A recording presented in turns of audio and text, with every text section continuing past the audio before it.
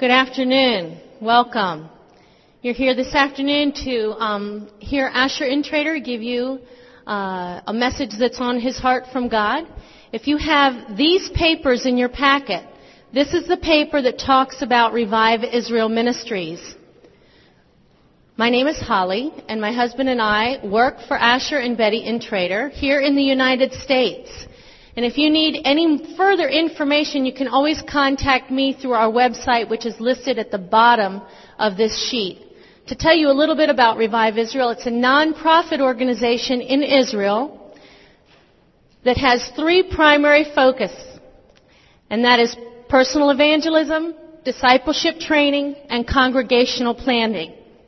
And all three of those foci, I guess you would say, is to be done in the power of the Holy Spirit, because it's going to take the Holy Spirit's power to reach the Jewish people. Asher and Betty's heart in particular is focused in on the native-born Israeli. So when they're in Israel, they're speaking in Hebrew to Sabra Israelis. Asher also is going toward the heart of the ultra-Orthodox in Jerusalem. He desires to present Jesus in a Jewish context in a way that they can understand, so that they can look on the one that they've pierced and mourn for him as they would mourn for an only son. It's a privilege to introduce to you Asher, and he's going to share a little bit more. Thank you, Helen. I have also a couple of friends that I want to introduce to you. First of all is Ariel. Ariel, would you stand up, please? Ariel Blumenthal is a Jewish believer, an Israeli citizen, part of our team. And right now he is spending a year in Korea. Ariel has several interesting things about him. One is building a home, a center, kind of an urban community in downtown Jerusalem. A housing project that he's worked on. And he also is a bridge to the Far East. He's an amazing guy. He speaks Chinese and Japanese and now is learning Korean. He's Yale graduate. And he's single. Okay. Write that down if you need to. But anyway, so if you have an interest in a housing project in downtown Jerusalem or in outreach to the Far East, or if you're single, you can talk to him afterwards. Anyway, you have to speak all 5 languages. All right. I also want to introduce Ray and Christy Wilkerson. Would you two stand up, please? Here's some also dear friends of mine who are the American directors of Ma'oz Ministries in Dallas, Texas. And they work for some very dear friends of mine named Ari and Shira Sorkaram, who we work together with in Tel Aviv in our congregation Tiferet Yeshua. And Ari is the pastor there, and we do everything together, and it's a wonderful ministry. And I want to say, if you want to find out more about their ministry, you can also come over to our table. If you've got materials, I want to invite you to just go ahead and put them on our table, and you can be there. So if you want to find out more about their ministry, you're also welcome to do that. All right? Praise God. Well, let's pray. Hallelujah. Father, we thank you for this time together, and we thank you for what you're doing here. Father, we want to understand what your purposes are for this conference, for the people that are gathered here, for the purposes of bringing your kingdom to pass on this earth. Father, we do pray that your will would be done on this earth as it is in heaven, and that your kingdom would come. Father, we want to be actively involved in seeing your kingdom come. In the name of Yeshua. Amen. Amen. Well, I'm going to try to share softly and briefly today some of the things that are on my heart to lay a little bit of foundation for this evening, because I'm also preaching this evening, so I want to save my voice a little bit. But turn with me, first of all, to John chapter 4. Thinking for those of you that are connected with the ministry here, Friends of the Bridegroom, one of the first focus is the heart of worship. But then there's also, in Mike Bickle's vision, also connecting that with having prophecy about the end times, and also the thing that we're doing here right now, which is the Israel Mandate. And I just want to take a moment and show you that the heart of worship and the Israel Mandate and end times prophecies are connected together. That's not a coincidence. Let's look in John chapter 4.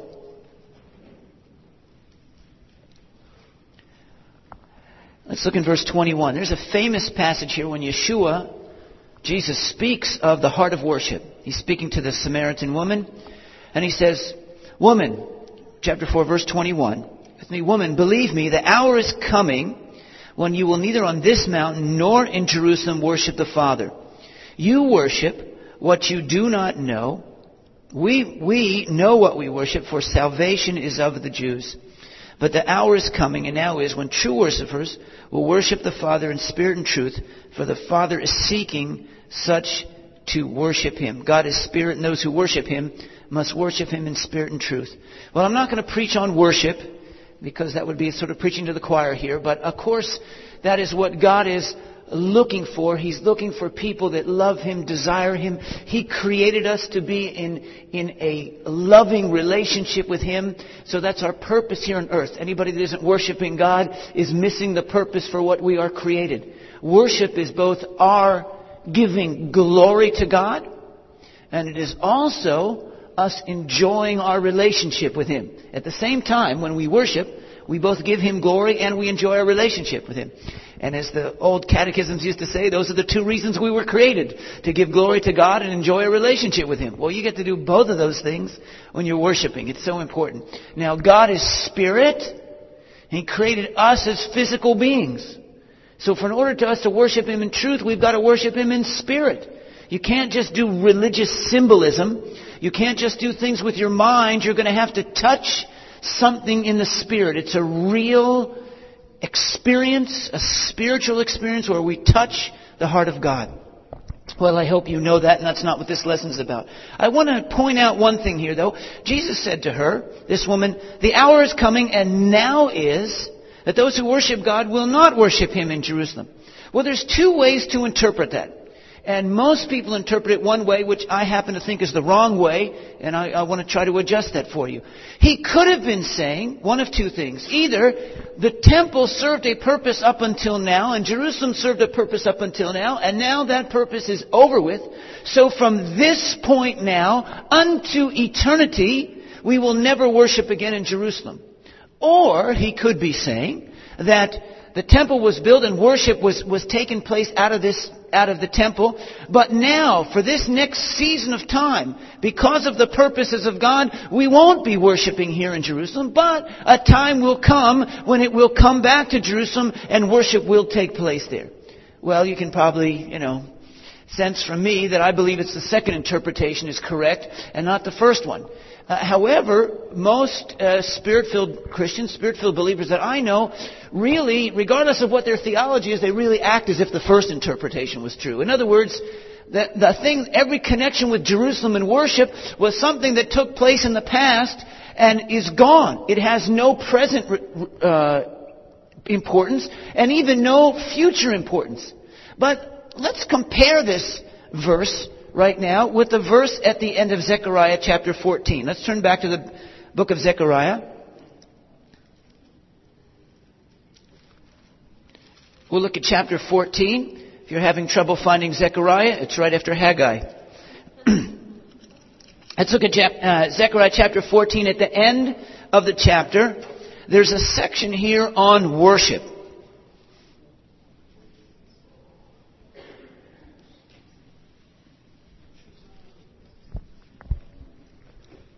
This passage is speaking of a time that's going to take place at the end, during the millennium. It's a future. It has not yet come to pass. Let's read this together. From verse 16. It says, "And it shall come to pass that everyone who is left of all the nations which came against Jerusalem," that's the last great battle of Armageddon, "shall go up from year to year to worship the King, the Lord of hosts, and to keep the Feast of Tabernacles. And it shall be that whichever the families of the earth do not come up to Jerusalem to worship the King, the Lord of hosts, there will be no rain." Well, what I want to point out here is not so much the Feast of Tabernacles, but the fact that the worship will return to the city of Jerusalem. We understand here that the King that will be in Jerusalem is Yeshua. It's Jesus. And we understand in the end times, in the future, He is going to come back and He's going to set up His government in Jerusalem. His government, since He is not just a king, He's also God, will be not just a political center, it will also be a worship center, a spiritual center. And Jesus will be there, Yeshua will be there, and we will have the option to go up there and see Him and worship Him at that place. So the purpose of worshiping in Jerusalem will come back into its importance. So therefore it's provable from this verse that when Yeshua said in John 4 that the time is not now to be worshiping in Jerusalem, that it's clear that He meant for a time period, this present age, which we also know from the New Testament. What is this age called? The age of the Gentiles. Well, also of the church, but particularly I'm speaking of the Gentiles. It's a time when Jerusalem would be destroyed, so obviously we're not going to be worshiping from there. But He did not mean that the time would not come that worship would be restored back there. So one of the things that when we understand prophetic worship together with the end times is that worship will one day come back to Jerusalem, and Jerusalem will one day again be the center. Now, one thing that we understand from New Covenant faith that they did not have there at the time of Zechariah is that we know who the king is. We've got a big advantage. We know that the king is Yeshua. He's the greater son of David who came. He's returning. He's returning to earth, and then we will be able to go up and worship Him. So as we worship Him now in spirit and truth, one reason is that He's not here. So there's no reason to have a place for us to worship Him. But He's coming back. And so when He comes back, the place that He will be then will have relevance again. You see, so then we will be able to go to Jerusalem and see Him. And we'll be able to worship Him there. Now, also, worship can't come from Jerusalem because during this time period, not only is Jerusalem destroyed, but it's also in the wake of the fact that the people rejected Him there and He left. How can you have worship from Jerusalem when He's not there and when they rejected Him? There's no base to have worship. So now, God has used this for the worship time to go to all the nations of the world and for it to be spiritually based because Yeshua is in heaven. This is an opportunity for us to bring worship into these two dimensions. International, universal, and spiritual. Which will always be part of it. Worship will always be universal and always be spiritual. But in the future, it will also have a place, a location, which will be Jerusalem. And although I love IHOP, it won't be Kansas City. Hallelujah. So now I want you to notice there that you have that connection. You have worship in the center, which is, I believe, the center of the mandate here of IHOP. But then you have these two side issues, which are the two side issues here. One is end times prophecies. Here, this is coming after the war of the end times. And the Israel mandate, which is that the worship comes back to take place in Jerusalem. You see, you here have a special mandate, not just to worship, but a prophetic worship to understand where is worship going. What's the end times implications of it? What is the prophetic implications of worship? See, that's something special about you here, the people that are coming here, and what God wants to build as an international network. But Yeshua is coming back. You know, it's interesting that for those of us in Jerusalem, do you know that there's many Muslims? You know, half of Jerusalem is Muslim controlled. And when the Muslims in Jerusalem worship, do you know what they do? They turn their backs to the Temple Mount. They turn their backs to the Temple Mount and they face toward Mecca. It's an amazing thing. Right there in Jerusalem, they turn their backs toward Mecca. It's really kind of a really symbolic gesture. If you can see this, you know, it's sort of turning your back and going like that. You know, I mean, but listen, it's important to understand that. Because in my viewpoint, Islam is a worship system that is in direct rebellion against God. Now, the main part of the rebellion is not that they turn their rear ends toward Jerusalem when they pray. However, it does give you a little bit of body language of what's in the heart. Hello. You know. You see, so they're turning toward Mecca. Now, you can understand that. I'm telling you that first because now I want to talk about, you know, where the church is at. You can understand that would be wrong as Muslims would turn toward Mecca to worship because that's not the right place.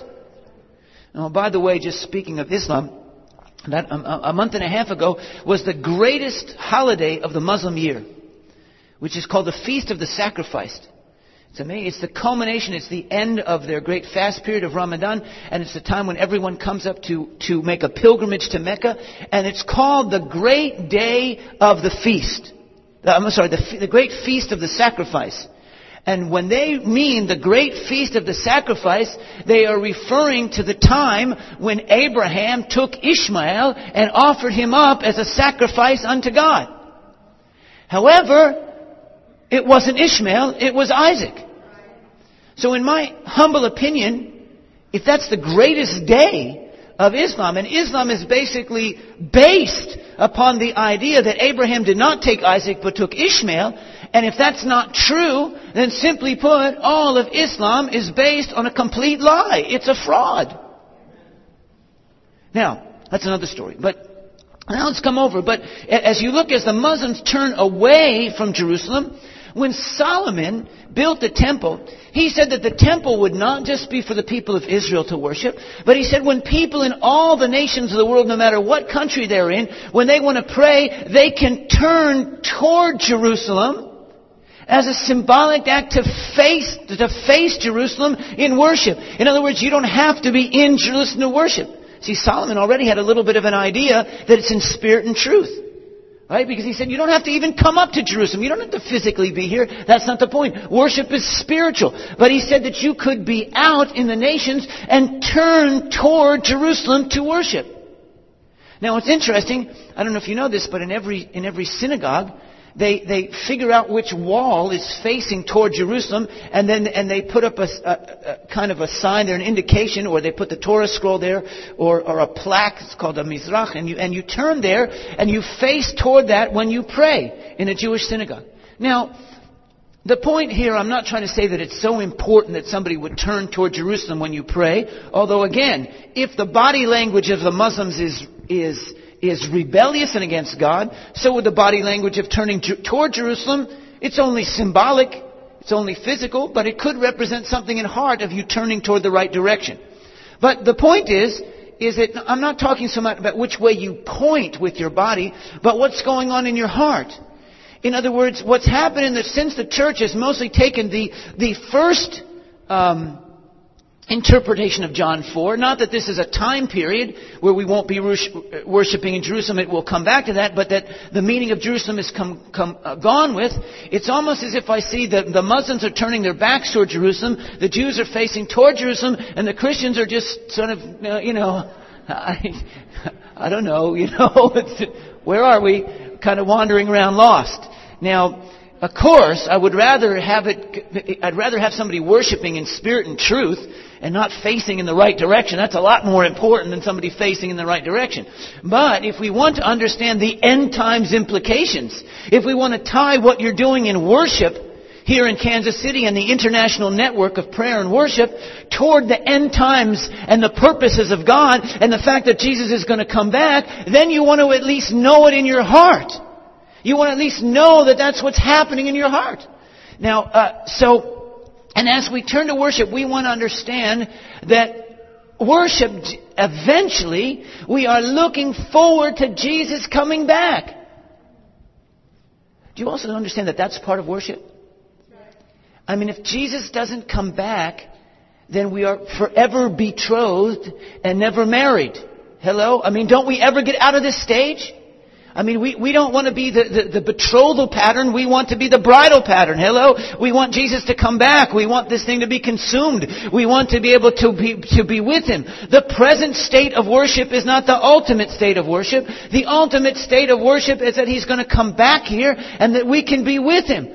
Part of our worship is a call for Him to come back. We're like a betrothed woman saying, come, I want to be with you. I'm ready. I'm ready to give myself. I'm ready here for you. I mean, I don't want to stay this way forever. When's the date, buddy? Let's get this thing closed up. So as we worship, we're also inviting Him to come back. And as we pray, we're praying, Lord, let your will be done on earth as it is in heaven. We're praying, let your kingdom come. Do you pray that? Do you worship that? Do you mean that? I'm not so sure. Because most Christians do not mean that. I'm talking about spirit-filled, tongue-talking believers. I'm talking about people that when you say, your will be done on earth as it is in heaven, you don't mean that. What you mean is, this earth is a stinking place and I can't wait to get out of here because I want to do in heaven what's in heaven. You have no intention of having it done here on earth as it is in heaven. But that's what the Bible says. And there's a big difference. So true. And when we're supposed to pray, Thy kingdom come. Well, if you're praying Thy kingdom come, then throw that Left Behind series right out of here. That's so true.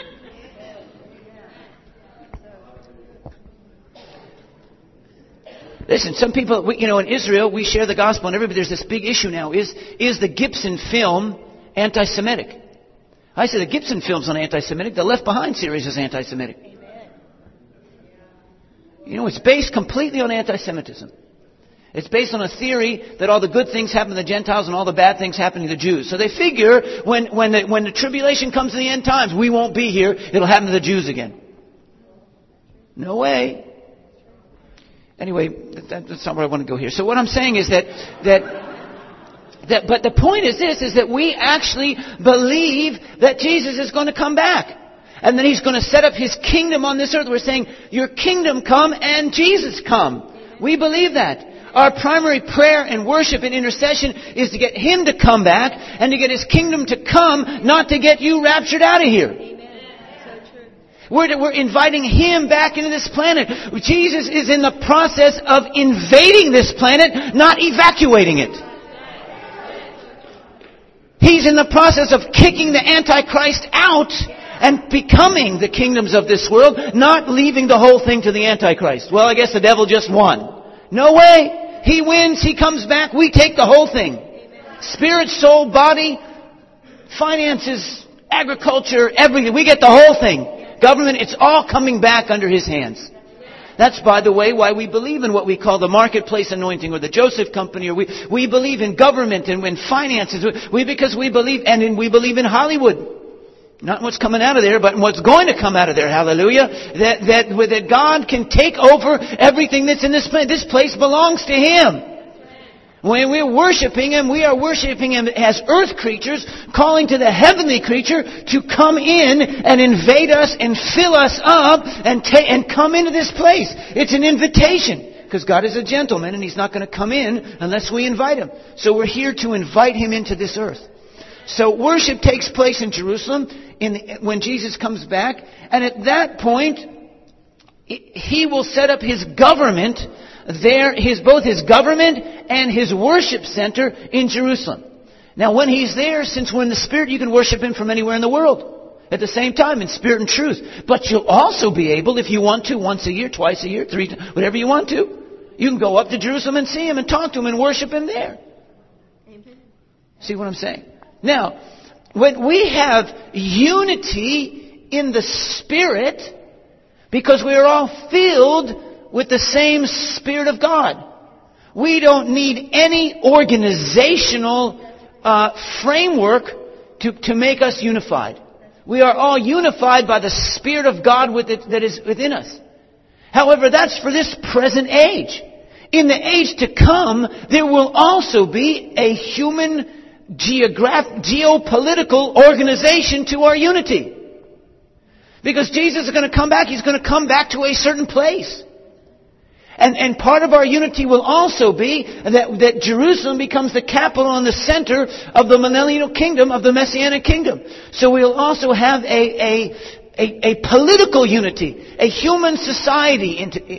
Because God doesn't want us just to be spirit being. He created us beings that were physical as well as spiritual. He created us as soulish people as well as that. We will for eternity have a spirit, a soul, and a body. We will be here physically on this planet. We will have a human, divine, godly society that will be with us, and the Spirit of God will be with us. Since we're not in that stage right now, the political organizational part and the human society part is not that important. It's that we worship Him in spirit. But eventually His kingdom will come upon this earth, and that will also be part of it, because He is going to come back. Yeshua paid an awesome price to come in and take up a body. When He came and when He was born into this world and He was incarnated, and Mike touched upon this last night, it was not just to come and rescue us. He was also being incarnated because He wants to be incarnated. He wants to have a body. In other words, it wasn't like He said, well, I'm going to come up and take up a body for a little while to get you out of here, and then we're all going to leave our bodies and we're just going to float around like on a cloud somewhere. No. He came, He would have been incarnated anyway. Sooner or later, God wants to bring His kingdom into our midst. He wants to live inside of us. And He made us with physical bodies because He wants to live inside of a physical body. God is a spirit, but He does not want to be a floating spirit. He wants to be a spirit that lives inside of a human race, spirit, soul, and body. So He's coming in, and that's part of our worship. Hallelujah. All right. Now let's compare that verse. Now I'm going to read another verse to you here. That was somebody. There you go. Somebody didn't realize. Somebody's leaning up against the. All right. Now when we just compare John 4 with the end of Zechariah 14, I want to compare the end of Zechariah 14 with the beginning of Zechariah 14. What did we say? Now that the end of Zechariah 14 is that there will be worship in Jerusalem. Jesus will be there, and that will be the center of the kingdoms of the Messianic kingdom on this world. Let's compare that to the beginning of Zechariah 14, which says this, verse 2. Zechariah 14:2. Yeah, that's good. Hallelujah. It says this, verse 14:2. For I will gather all the nations to battle against Jerusalem. The city shall be taken, the houses rifled, the women ravished, and half of the city will go into captivity. But the remnant of the people shall not be cut off from the city. Then the Lord will go forth and fight against those nations as He fights in the day of battle. And on that day His feet will stand on the Mount of Olives, which faces Jerusalem to the east. Now, as I understand it, the same king at the end of the chapter that we will be worshiping in Jerusalem is the same guy whose feet is going to touch the Mount of Olives at the beginning of chapter 14. At the end of chapter 14 we see worship in Jerusalem. At the beginning of chapter 14 we see a battle, a war over Jerusalem. You see, all of human conflict and all of the tension in the world, spiritual battle, all of the spiritual battle and all of the human historical conflict all comes to a climax, probably in our lifetime, in which all of the nations are going to gather against Jerusalem to battle. We need to understand that's where it's going. And when we talk about spiritual battle, folks, if you're not getting ready for that battle, that's the big battle. That's the end times. That's the culmination of all the battle in the world. If your concept of spiritual warfare isn't connected up with that war, I don't know what you're shooting at. You're not dealing with the main war. This is where the big conflict finally comes up. This is where the clash between good and evil takes place. You know, some of you know that I have 4 children. My two boys are both officers in the Israeli army, and my daughter will soon be in the Israel. I'll soon have, by this time next year, I'll have 3 kids in the Israeli army. But they're there for a purpose. They see that as a ministry. I mean, we're getting ready for that. Man, when Yeshua comes back, I want to be on His side. I want my kids to be on His side. I want to be fighting on His side. He said, listen, those who will come against Jerusalem in battle, He's going to fight against you. Do you want Jesus to be fighting against you when He comes back? No. Hey, well, I just figure, why not fight for Him? Why not fight for Him? You know, we can be in the spirit and in the military. This spiritual battle. But that battle is coming. And why would all of the forces of evil in all of the history of the world eventually come out at this moment? You got to realize that the devil is also doing this because he knows he's losing. This is the end, folks. We're not worried. He wins here, by the way. We're not worried about the Antichrist. I'm not worried about Islam. I'm not worried about the UN. I'm not worried about anybody. We win this thing. You only feel sorry for them. We want to preach to them so they won't have to go to hell after we kill them in the Battle of Armageddon. Hello. But we have a victorious view of the end times. We want to pray for these people and get the gospel to them so that as many of those people can get saved. But God's arm has not grown short. God's not worried about the Antichrist. It's not even hard for him to understand that this is not, it's not fun, don't get me wrong, but it's easy. It's no problem in terms of the power to blast this thing out of the way. So all this battle is coming from. Now why? Why would all of the culmination of all of the spiritual battle and all of the historical battles of all of history culminate in a battle of Jerusalem when almost every Christian I know, their theology says that Jerusalem is completely irrelevant? I'm telling you, the devil knows the Bible better than you do. What's he out there fighting for this thing for when you don't even think it means anything? Well, I don't think it means anything. I'm saved. I'm just looking to get raptured out of here and I'll be in Jerusalem in heaven. There's a heavenly Jerusalem after all, isn't there? So what am I worried about this one? There is a heavenly Jerusalem. And if you die and if you are saved before the time that Jesus comes back, you will hopefully be brought up to that heavenly Jerusalem. But it's not going to stay there, folks. It's going to come down. It's going to come back down here. It's a concept from the Bible that there are two Jerusalems. There's a heavenly Jerusalem up in the sky, and then there's an earthly Jerusalem underneath it where people live. And ultimately, when Yeshua comes back, finally, that Jerusalem from heaven will come down over the Jerusalem that's on the earth, and the two will be joined together. Heaven and earth will be joined together. Yeshua will rule over all authority that is in heaven and upon the earth. He will bring the two together, and all will become one, and His name will become one. So Jerusalem is the place where worship and end times prophecies come together. That's why the idea of the Israel mandate is not just a side issue here to the International House of Prayer and Worship. It can't be a side issue because that's where it's all leading to. You know. And when you pray and intercede in your spiritual warfare, you can't have spiritual warfare and be interceding if you're not praying about Jerusalem, because that's where the big battle takes place. What are you going to be praying about when that battle takes place? And you say, well, I wasn't even figuring praying at all. I figured I wasn't going to be here. Well, listen, you better get your armament on. God gave you spiritual armor, not because He didn't want you to fight. He gave you spiritual armor because He did want you to fight. And so that one is connected there. And so we have this. So why would Jerusalem be so important? Why is the big battle there? Why is the greatest evil in the world today, which is militant Islam, why is that all directed primarily against the people of Israel instead of primarily against the church? You wonder if maybe we're missing something here? It's got to do with this. I believe that the evil in the world is directed by a fallen angel by the name that we call him Satan. That's not his name, that's actually his title. That's his new name. His original name was Hillel ben Shachar. That's in the book of Isaiah. He was a good angel and he sinned. And he sinned and went in rebellion against God, and now he's leading the forces of evil that are against God. And the Bible says 6 times in the New Testament, it says that the devil is the god of this world. It doesn't mean he's God. It means in this current age time, he is still wielding enough influence over this planet that he is in control. That's even in the epistles. That's after the time of Jesus. Even in this age, the devil is mostly in charge of what happens in human society, unfortunately. But he's not going to have that all the time.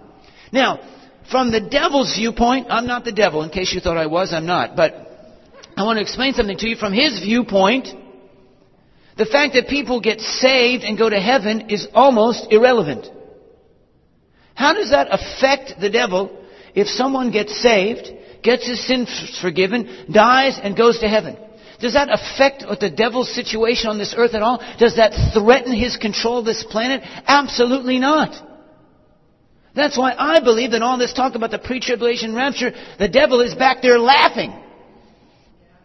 If not that he wrote it, but I won't get into that. Now, are you all not with me on that? Do I need to teach a little bit on that? Hello? All right, now listen. The point is that the devil is secure on this planet until something happens. And it's not you getting saved. And it's not the rapture of the church. There's only one thing that threatens the devil. It's not salvation. It's not evangelism. It's not the rapture of the church. It is the second coming of Yeshua as a conquering king to come back over and take over this planet again. That's when the devil's authority on this planet comes to an end. And that's what he does not want to have happen. And that's why and the devil knows that the Bible says that Jesus is coming back to Jerusalem, and that's why Jerusalem is the center of all the terrorist activity in the world, because the devil is trying to stop it. The reason why the Holocaust happened in the 1940s was because the Jewish people were starting to come back to Israel. And the devil knows if the Jewish people get back to Israel, some of them are going to get saved. And some of them get saved, they're going to welcome Jesus to come back to Israel. And then Jesus is going to come back and I'm out of here. So he said, if I can kill them all before they get there, there's no way to be revival. And now that they're there, he's going to do everything he can to stop it. On the one hand, to try to stop the gospel from going to the Jewish people so they won't get saved to invite Jesus back. Or to attack the Jewish people and try to get Jerusalem wiped out, keep it in Jerusalem in the hands of the Muslims. Or to scare the Christians around the world to stay away from Israel so they won't be praying for it. Because this is where the battle on the earth has to do with Jesus coming back. Is that helping you a little more spiritual battle? Spiritual battle is not primarily whether you get a parking spot when you go down to the shopping mall. Somebody just turned to the next to me and says, "Is that right? I thought it was." No. Now, I'm not saying you can't. I pray to get a parking spot too. In Jerusalem, you have to pray to get a parking spot or you'll never get one. So I'm not saying not to do that, but I'm saying there are greater battles in the kingdom of God that have to do with spiritual warfare as we're getting ready for Yeshua to come back. So now he is coming back, and that is what threatens the devil. And the devil is here now. And by the way, he wants to get worshipped, the devil. And when he gets thrown off this planet, he's not going to get worshipped anymore. Jesus coming back, he was coming back to Jerusalem. He will set up his kingdom there. He will destroy everything that is coming against that to battle. Now, when you receive Yeshua as your Savior, you also have to receive Him as your Lord. Now some people say, well, I receive Him as my Savior, not as my Lord. I don't know who would buy that one. Because it says in Romans 10, the simplest way to get saved is that you confess with your mouth that Yeshua is Lord. So how could you get saved? It says, he who says Yeshua is Lord, he is saved. So how can you be saved if you're not saying Jesus is Lord? You got that? So unless you're just saying it and you don't mean it, which I don't know if that's doing you any good anyway. In other words, the act of salvation is the moment that you confess in faith and in covenant commitment that Jesus is the Lord and the boss of your life. That is what gets you saved. If you haven't done that, I don't know where it's at. But if He is your Lord, He is not only your Lord individually, He is also the Lord of all the universe, and He is also the King of the Jews. He's also the King of Israel. He's also the King in Jerusalem that's coming to be worshipped. So if the guy that we want to worship and who is our Savior, He is not just Savior, He is also a King. In fact, as I understand the Bible, He's just as much a king as He is a Savior, if not more. In other words, He is the king who came off of His throne to come to save us. Now, the fact that He came off of His throne to save us does not mean I say, well, you're my Savior now and I don't want you as my king. We say, thank you, you're my king, you came down to save me, but I'm going to worship you now as king. And we want to restore Him back as king. Now, if He said that the people in the world to come could all come up once a year to worship Him in Kansas City, I would be preaching this about Kansas City. If He said it was Seoul, Korea, I would talk about Seoul. If He said it was New York City, but He happened to say that it was Jerusalem. He's the boss, folks, not me. He is the one. Now, one of the things that I want to tell you here is that our message is all about Yeshua. It's all about Jesus. It's got nothing to do with anything else. It's about Him. I prayed this afternoon, but I want to get this on tape.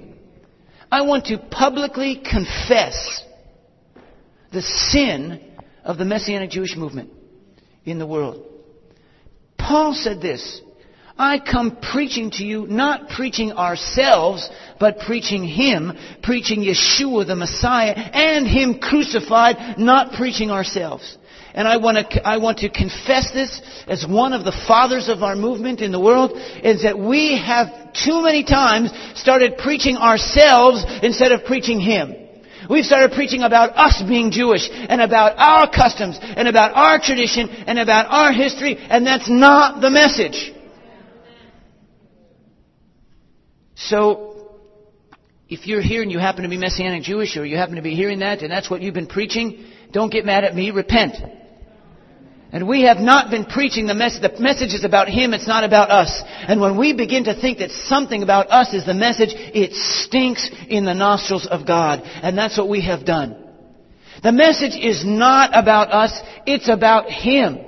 So I want to say that to the degree that we have been preaching about our culture and our identity as the message instead of Him, we have sinned. We cannot preach that. Now, on the other hand, I just confess, you know what that means? That means you're going to get it next. On the other hand, I don't want you to hear that if that's not what we're saying. Some of us are wrongly preaching ourselves and our culture and our people. That's wrong. But some of us are not saying that, and some of you are hearing that because you're just as racist and prideful as we are. The message is not that. When we're talking to you about Israel and about Jerusalem and about these end times prophecies, we're not talking about ourselves. We're talking about Him. He's the one coming back. What's not important that I'm Jewish. What's important is that He's Jewish. It's not important that I live in Israel. What's important that He's coming back to Israel. What's important is not who's the Prime Minister of Jerusalem right now. The point is that He's going to be the Prime Minister of Jerusalem. And if you don't understand that, you don't understand Him. So stop rejecting our message about Him because you think we're just talking about ourselves. Part of it may be wrong with our mouths, but part of it may be with your ears. This message is not about Israel as Israel. It's about Israel as the center place of the kingdom of Yeshua, of Jesus. It's a message about Him. And if you don't want to hear that, I want to ask you, just what Jesus are you talking about anyway? Well, I'm talking about the Mel Gibson Jesus, you know. Listen, the Jesus that got crucified for you over there had a sign over His head and He said, the King of the Jews. Now how I interpret that, He's crucified there and He said, I'm going to write this up here. Don't forget. This is who I am up there. I'm the King of the Jews and I'll be back. This story doesn't end with the cross. It's coming back with that, and I'm coming back to rule and reign, and I'm the King of the Jews. And if you don't like, how do you think just take Jesus and not the King of the Jews part? Or you accept Him as King of the Jews as long as there's no Jews there. Huh? Think about it. How is He going to be King of the Jews if there's no Jews there? How is He going to be King of the Jews in Jerusalem if there aren't any Jews in Jerusalem? Somebody said to me once, well, I don't understand why do you think this is important about the Jews going back to Jerusalem? Well, how is Jesus going to be the king over the Jews in Jerusalem if there ain't any Jews in Jerusalem? Are you thinking here? Are you mad at me or just thinking? I don't really care, but the point is that the message is not about us. It's about Him. He's coming back to rule and reign. He's coming back to Jerusalem, and that's why the battle is over Jerusalem. The worship is in Jerusalem. The warfare is in Jerusalem. He preached in Jerusalem. He was crucified in Jerusalem. He's coming back to Jerusalem. You know what? I'm not being prejudiced about bringing this up. You're being prejudiced if you're not bringing it up. That's right. Just who is being racial here, huh?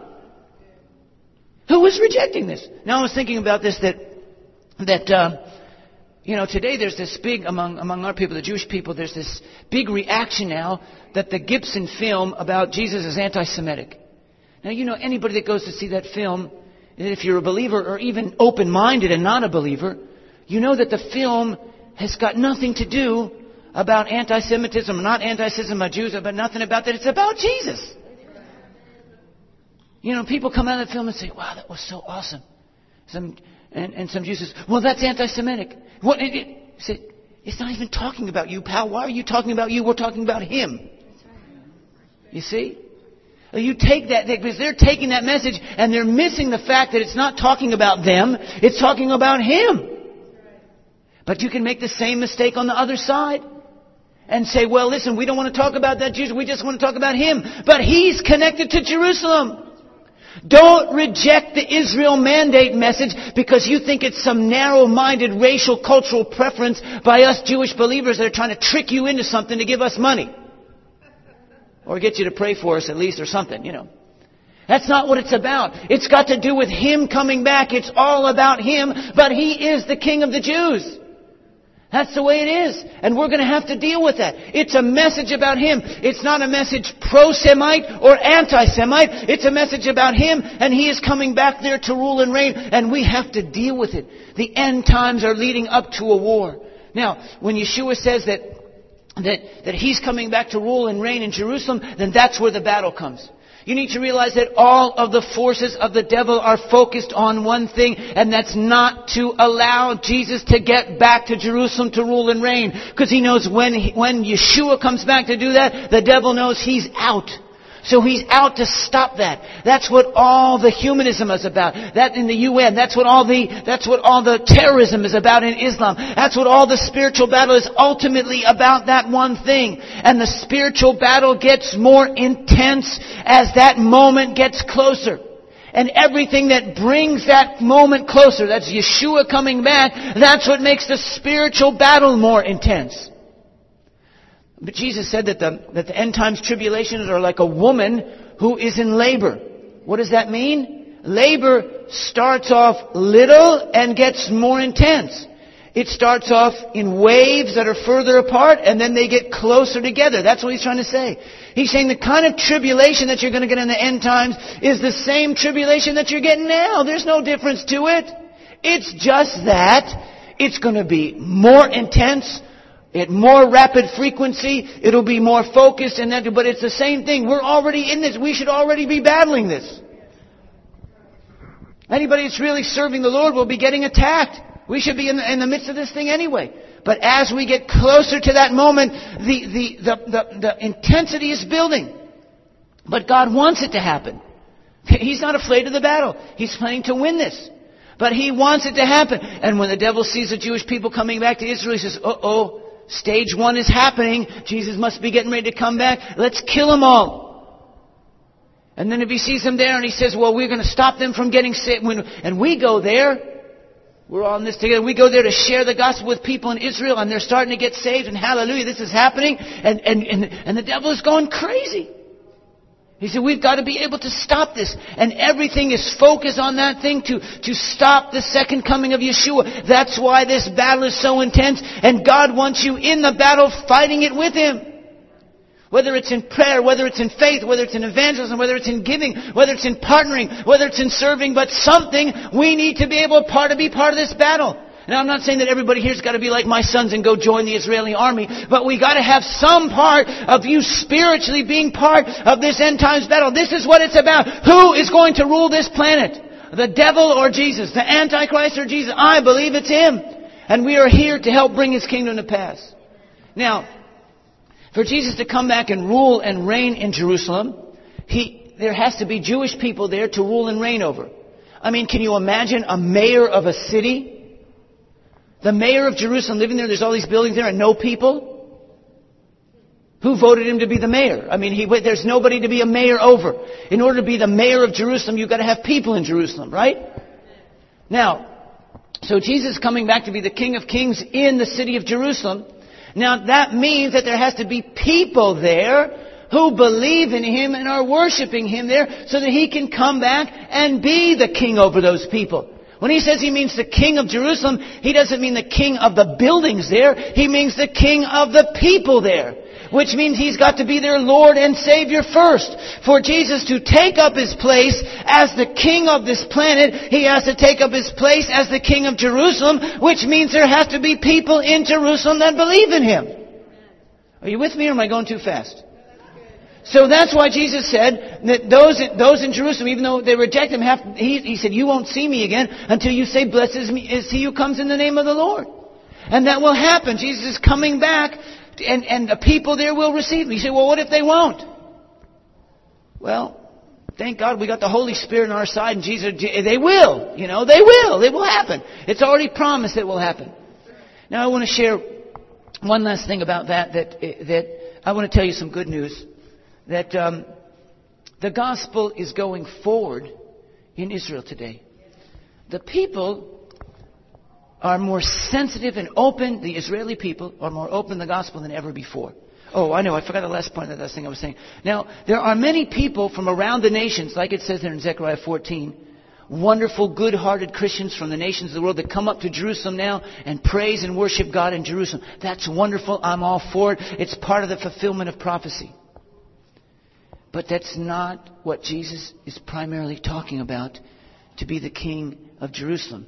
Because He also said, I'm the king of the Jews. Which means there's got to be not just wonderful-hearted, Spirit-filled Christians from all the nations of the world that are going up to Jerusalem to worship. It also means there's got to be Jewish people who are believers, native-born Israelis who are believers in Jesus, also there together with them. Or if it's not, He still can't come back. In other words, all of the praise and worship and all of the spiritual warfare and everything else has got to get down to the point ultimately that there are going to be Jewish people in Israel that are going to receive the Lord and make Yeshua their Savior, and they're going to be part of welcoming Him back along with the rest of the nations of the world. If Jesus had just said, I'm the King of Jerusalem, but didn't add the word Jews in there, if He didn't say King of the Jews, He could say, well, we don't need the Jews. We'll just go up there. The church will go up there and we'll worship in Jerusalem. That'll be enough. But it's not enough. Because He said, I'm king of the Jews. And He can't be king of them unless they get saved and make Him their king. He may be the one that should be their king, but He gave us all free will and He's knocking on the door of our hearts. And He can't be the king of the Jews until the Jews receive Him there. And that's why I say you still have to have I'm for every single kind of ministry in Jerusalem and in Israel. I'm for the prayer, I'm for the service, I'm for the boat ministries, I'm for the help ministry, I'm for everything else. But listen, I'm an evangelist. And unless my people get saved over there, all the rest of it isn't worth it in my viewpoint. Paul said, I magnify my ministry to the Gentiles in order that I might see some of my people saved. Sooner or later, it's got to get down to somebody there getting saved. I hope that's not offensive. But the people have got to receive the gospel there, and we're not afraid to do it. And we don't care what it is. We don't care what the obstacles are. If we have to die doing it, we're willing to do that. Our people have got to receive the gospel. And the good news is they are more open now to receive the gospel than they ever have before. Not only are they open to it, many of them are already receiving it. I talked to you a little bit about our congregation in Tiferet Yeshua that I work with there with the Sorkarams. And we've had a wonderful year. It's been amazing. We have seen so many Israelis get saved, we can't even handle it right now. That's why I'm moving over from primarily doing evangelism now to establishing a discipleship training center, because we can't pastor those who are in there right now. We need to raise up new leaders in there. Now, I'm not talking about huge numbers. We're up a little over 200 right now. But most of those are Sabra Israelis, and we're coming in. We are seeing a historic breakthrough that has never happened since the first century. It's amazing. I see it happening. I watch it before there as we're in the congregation. Sometimes when I preach, I see the people getting saved, and I'm going, this is incredible. God, I can hardly believe it. I've been praying about this for almost 30 years to happen, and it's happening. I'm watching it happen. It's an amazing thing to happen. It's an incredible thing. Now, we may be only talking, 200, but listen, that's a breakthrough, folks. That's something that is happening. I want to show you something here, a little parable that Jesus said in Matthew 24.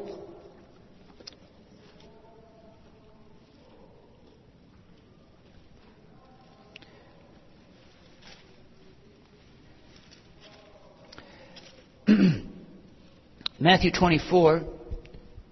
Yeshua is speaking of the end times. And He gives a parable here. What you may have noticed had the parable of the fig tree. Verse 32. I'll read this into you in English, but then I'm going to explain it to you in Hebrew. Verse 32. Now learn this parable from the fig tree. When its branch has already become tender and puts forth leaves, you know that summer is near. Now what's he talking about? The fig tree there we know is a symbol of the nation of Israel.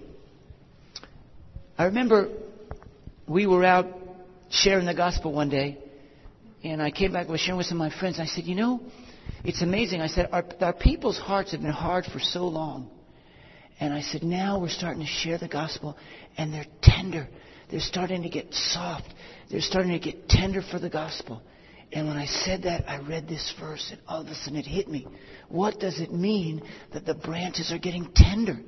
It means that not that they've received the gospel yet, but they're starting to get tender to receive it. I said, my God, we're seeing that right in front of our eyes. The people are not that they're all receiving the Lord yet, but they're starting to get tender of it. In every level, you heard what Rob Stern said about even the highest level of the governments down to the people in the street. People are they're not so hard about it anymore. It's like, well, you know, Jesus, I'll listen. I'll talk about it. There's a tenderness happening. And I said, my God, for the first time in 2,000 years, the branches of the fig tree, the people of Israel, they're starting to stop being so hard against the gospel. They're starting to be a little receptive. And then he says this. The first thing is that they're going to be softened. And then he says, and then when it puts forth leaves. Here it's talking about the first buds. It's not talking about a full tree. It's talking about the first little buds coming forth. And I realized those are the first people that are getting saved now. We're seeing the waves. We're seeing the buds. It's starting to come out. Not only that they're tender, but their people are starting to get saved. It may be just a little, but it's happening. Boop, boop, boop, boop, boop, boop. It's happening here. It's happening. I'm going to say, my God, they're not just seeing they're tender. We're seeing the leaves are starting to happen. It's happening right before our eyes.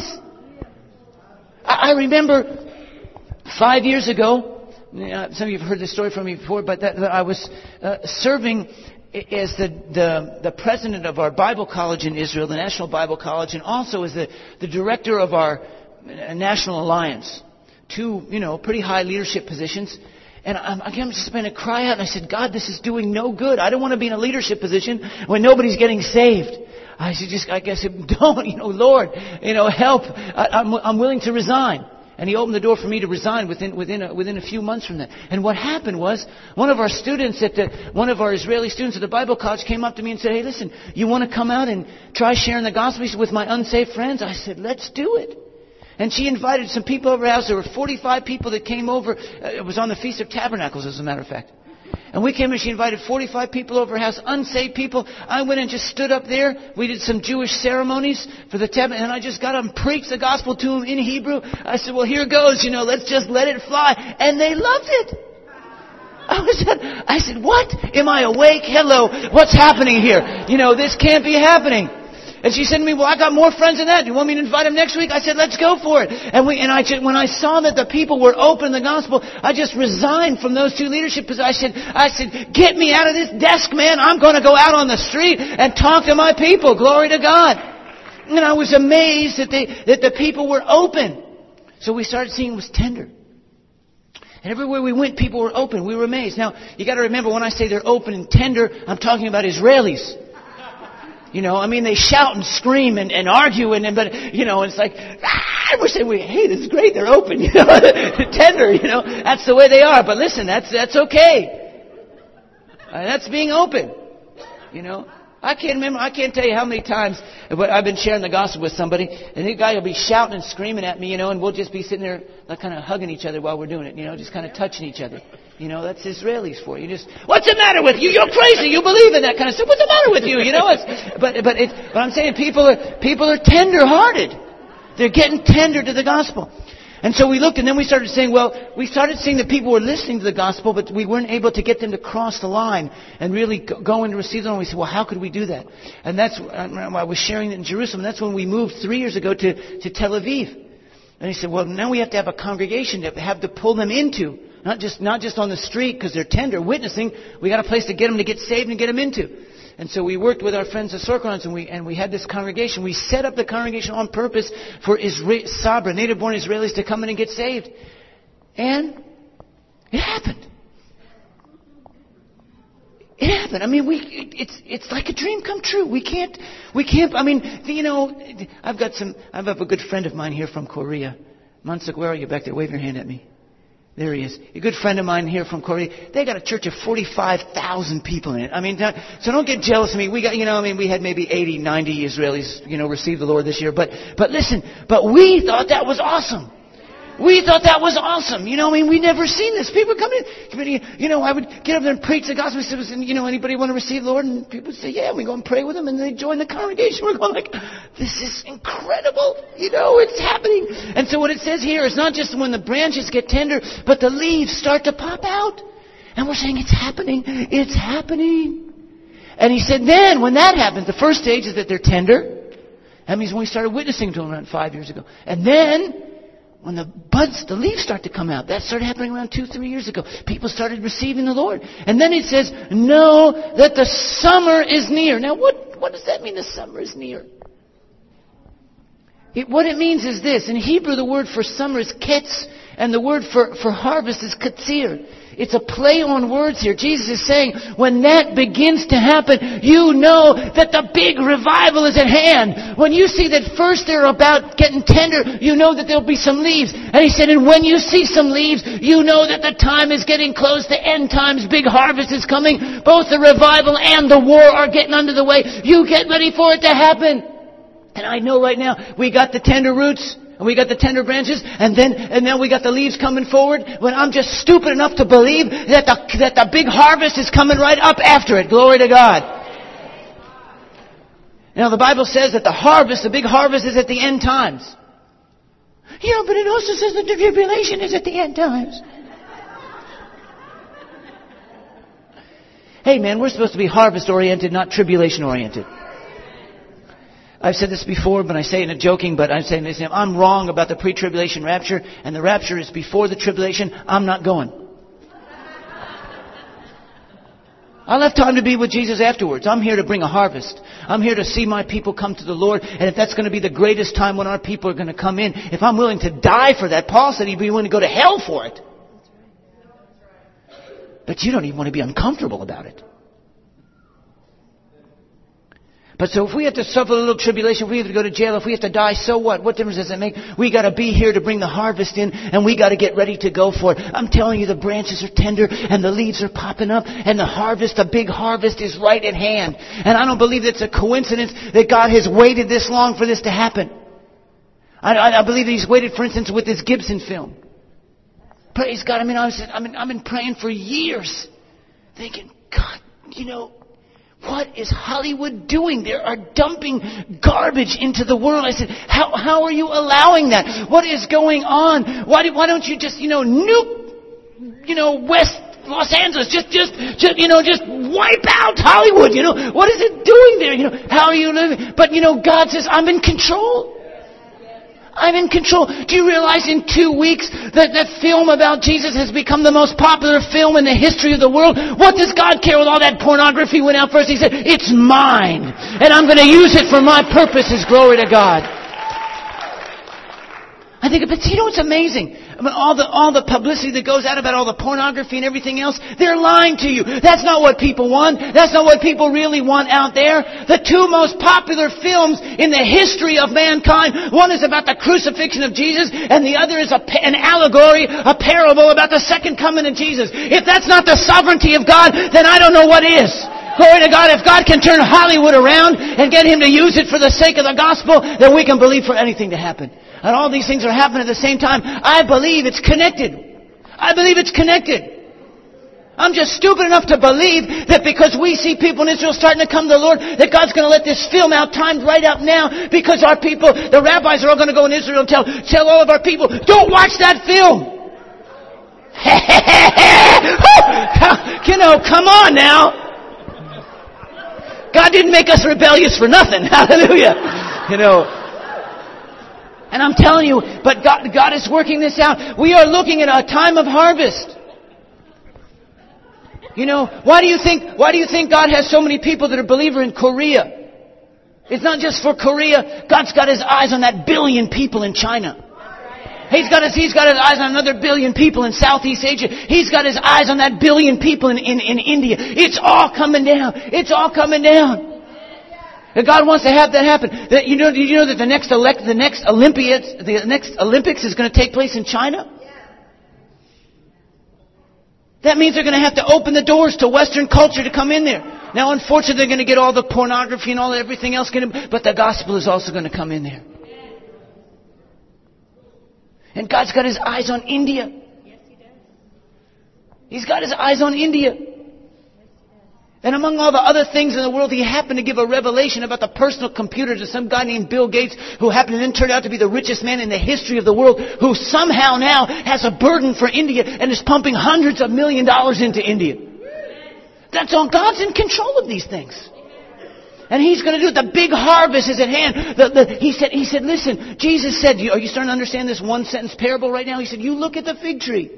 And when its branches get tender, when the people start to get soft to the gospel, and when the leaves first start popping, when a few people start getting born again, and it started happening, He says, you get ready, because that means the big end times harvest is about to happen. And it's getting ready, and it's going to happen, and you're going to be part of it, and we're going to be part of it. And that's why we got to have this network of prayer and a network of evangelism, and we're just going to believe for the whole thing just to come right on down, and Jesus is going to take the whole thing right on down and come back and be king over this world.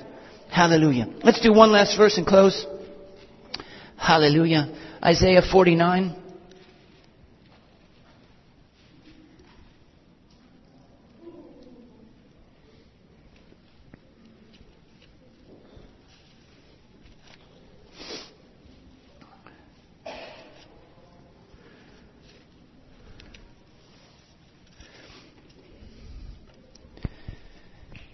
See, we have to look at the end times as with a heart of evangelist, because the end times is also the harvest. We also have to look at the heart with a prophet. A prophet is not concerned with when is this going to happen and what's this date. That's not a heart of a prophet. A heart of a prophet is consumed with the lordship of Jesus and Him being made a king. He's consumed with the honor of Jesus. And that's why a prophetic heart is consumed about in Jerusalem, because that's the place where He's coming back. That's what we want. Not some silly eschatological games. That's not what we're talking about. And some weird theologies. We're talking about a heart of an evangelist to see a big harvest. We're talking about a prophetic heart to see the lordship and the kingship of Yeshua established upon this earth. That's what God wants to see us approaching this on. Hallelujah. Isaiah 49. Here's a prophecy about the coming of the Messiah, the coming of Jesus. Isaiah prophesied about 700 years before the time of Jesus. And he said this about Him. Let's look at verse 5 and 6.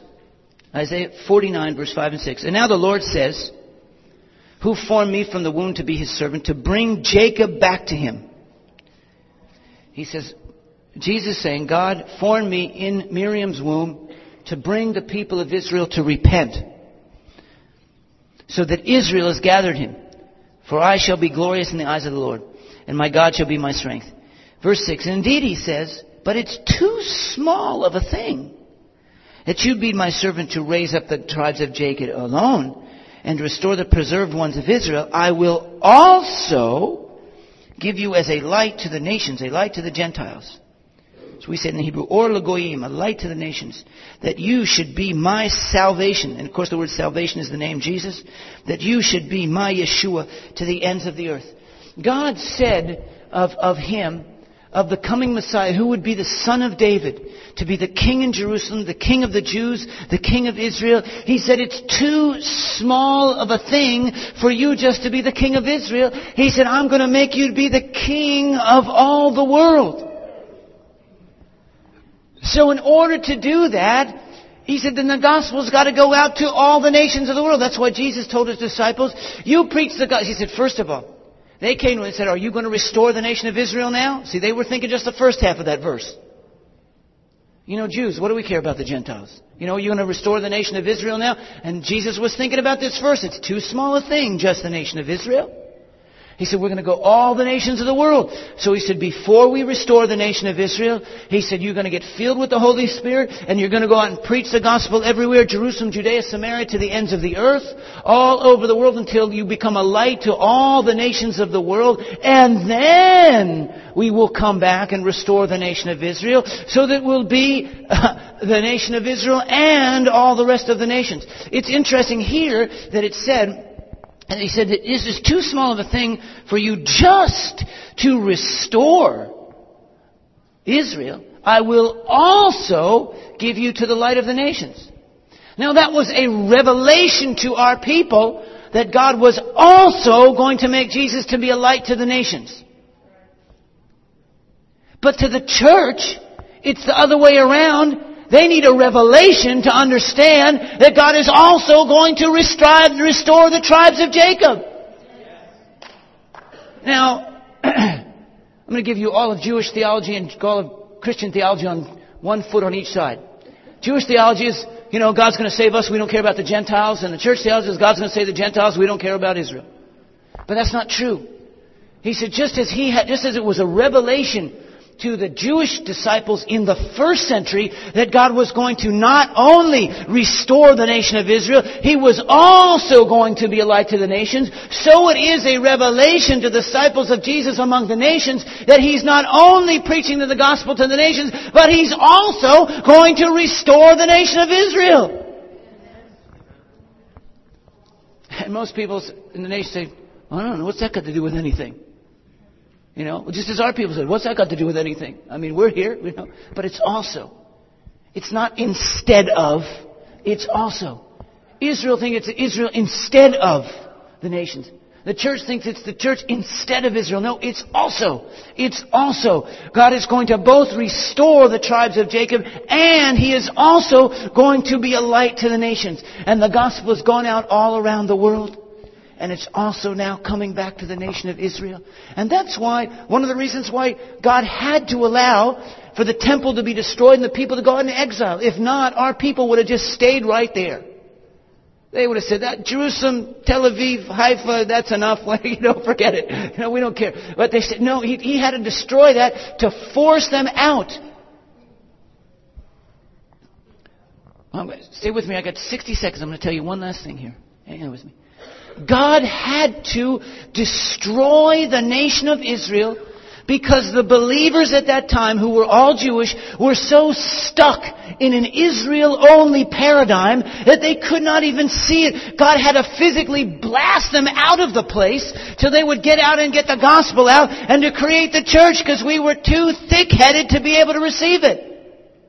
And now in these end times, after 2,000 years, God has physically brought the people of Israel back into that land as a reverse miracle to get to the thick heads of the Christians to say it's not just a light to the nation, it's also a restoration of the people of Israel.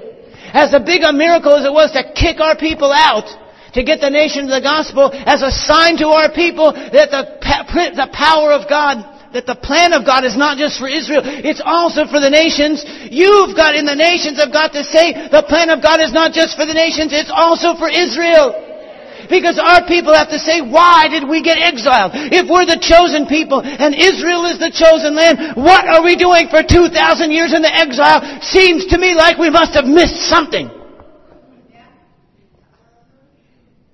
But I want to ask that the other way around. What are Christians around the world thinking? It's a coincidence? Is it a coincidence that the Jewish people are back in the land of Israel after 2,000 years? That is going to blow your theology. And from the minute that Israel came back into being as a state in 1948, although all Christian theology, most of it was against it, sooner or later the theology is going to change. It's like you cannot believe in healing, but when somebody gets healed, you've got to change your theology. You may not believe that there's a place for the nation of Israel, but they've been regathered to their nation after 2,000 years. Sooner or later, pal, you're going to change your theology, so start changing now. It's a slap in the face. What's going to happen? I mean, what can you do? Anybody that reads the Bible and sees thousands of places that speaks about Israel, and all the prophecies about them coming back and restoring the land, and then it happens miraculously after 2,000 years, what is your theology going to say? It's irrelevant? Does it mean anything? It's a coincidence. It's a historical coincidence. And that all the terrorism and all the evils of the world is directed against that, and all the spiritual war, that's all irrelevant too. Is it all irrelevant? No, it's not. God has raised up Jesus not just to restore the tribes of Jacob, but also to be a light to the nations. That's what our people had to hear. You've got to read it backwards. You got to read it that he's not only, it's a small thing for him to raise up to be a light to the nations. He is also going to restore the tribes of Jacob. Because Jesus is the King of kings of all the nations, and he's also the King of the Jews, the King of Israel. And God put this whole thing together, hallelujah, for Jesus to be able to come back. Hallelujah. That's enough for this session. Let's pray. Father, we want to turn our eyes unto Yeshua, unto Jesus, the King of kings, the Lord of lords. And Yeshua, we want to say to you, Jesus, it's all about you. It's all about you. You are the center of everything. You're the center of our hearts. You're the center of the world. You're the center of heaven. You're the center of the earth. And you're also the center of Jerusalem. And Lord, we want to preach you for who you are. You're both the Son of God and you're also the Son of David. You're the King of heavenly Jerusalem and you're the King of earthly Jerusalem. And Lord, we just want to worship you this day. And Lord, we want to pray for the purposes of this conference, of this ministry, and of the International House of Prayer, and of all the other saints of God that have come up here, and all the other ministries that are represented here. Lord, that we will fulfill the purposes of God upon the earth, Lord. That we will see the gospel go to the ends of the earth. We will see Israel get restored. And we will see Yeshua come back to rule and reign. And we just say the devil can lump it. Hallelujah. And we thank you, God, that Yeshua, you are Lord. You are the winner. And we worship you today. Lord, we thank you that we can learn to worship you as the King in Jerusalem. Sooner or later, we're going to have to worship you as the King of Jerusalem. And we want to start practicing now. Hallelujah. We worship you as Savior. We worship you as God. And we also worship you as the King of Jerusalem. We worship you, Lord. Hallelujah. All the nations of the world will come to Jerusalem to worship the King. Father, we thank you for bringing this together here. This threefold cord of worship, of end times prophecy, and of the Israel mandate. In the name of Yeshua. Amen. Amen.